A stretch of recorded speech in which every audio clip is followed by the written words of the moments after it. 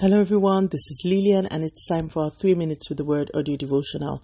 Today's topic is boldness, and our anchor scripture is taken from the book of Acts chapter 4 and verse 31. After this prayer, the meeting place shook and they were all filled with the Holy Spirit. Then they preached the word of God with boldness. The last day we started to look at the happenings in Acts chapter 4. We spoke about a theme that we record from our study of Acts chapter 2. In both cases, believers were gathered together, praying not selfish prayers, but kingdom advancement prayers. The Bible says, after the Spirit of God filled them, they all preached the word of God with boldness.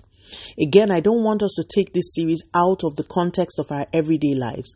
So let's picture this scenario properly. The government of the day had called Peter and I think James and warned them that from that time they should no longer preach in the name of Jesus, else they would face imprisonment and maybe even death. Peter and his companion took this report back to the believers. The believers were obviously troubled as well, and you can see this by the content of their prayer. The Bible then says they were filled with the Spirit and went on to preach the word with boldness. Now, on the outside, nothing had changed. The threat still stood. The government had not changed their stance. The danger was still there, but the disciples themselves had changed. The believers had changed. The Spirit of God had filled them and taking over their normal human receptacles of fear and giving them a supernatural boldness.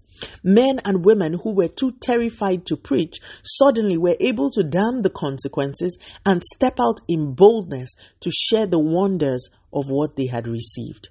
One reason why we should thirst for the infilling is this. The Spirit of God can fill us and drive us to a point where, irrespective of what is going on around us, we are able to walk in boldness. For you, it may not be boldness to preach that you need.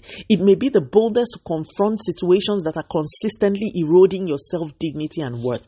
It may be the boldness to call off relationships that are eroding your walk with God. When you get filled with the Holy Spirit, He swallows up fear and gives you an unusual boldness to do the things that you couldn't do even when the external situations have not changed.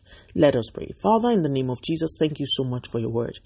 Lord, as believers in a world that is getting more and more heathenistic by the day, please fill us with your Holy Spirit, that we may stand in boldness and declare our convictions, whether it constitutes popular opinion or not.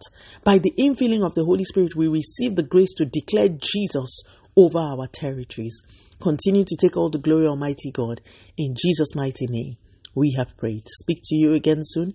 If you were blessed, please drop me a line on audiodevotional@yahoo.com or on our website at www.3minutesaudiodevotional.com. You could also follow us on Facebook, Instagram, YouTube, and Twitter at 3 Minutes Audio Devotional. Remember, wrapped up in God's Word is all you need for your change to come. Love you and bye.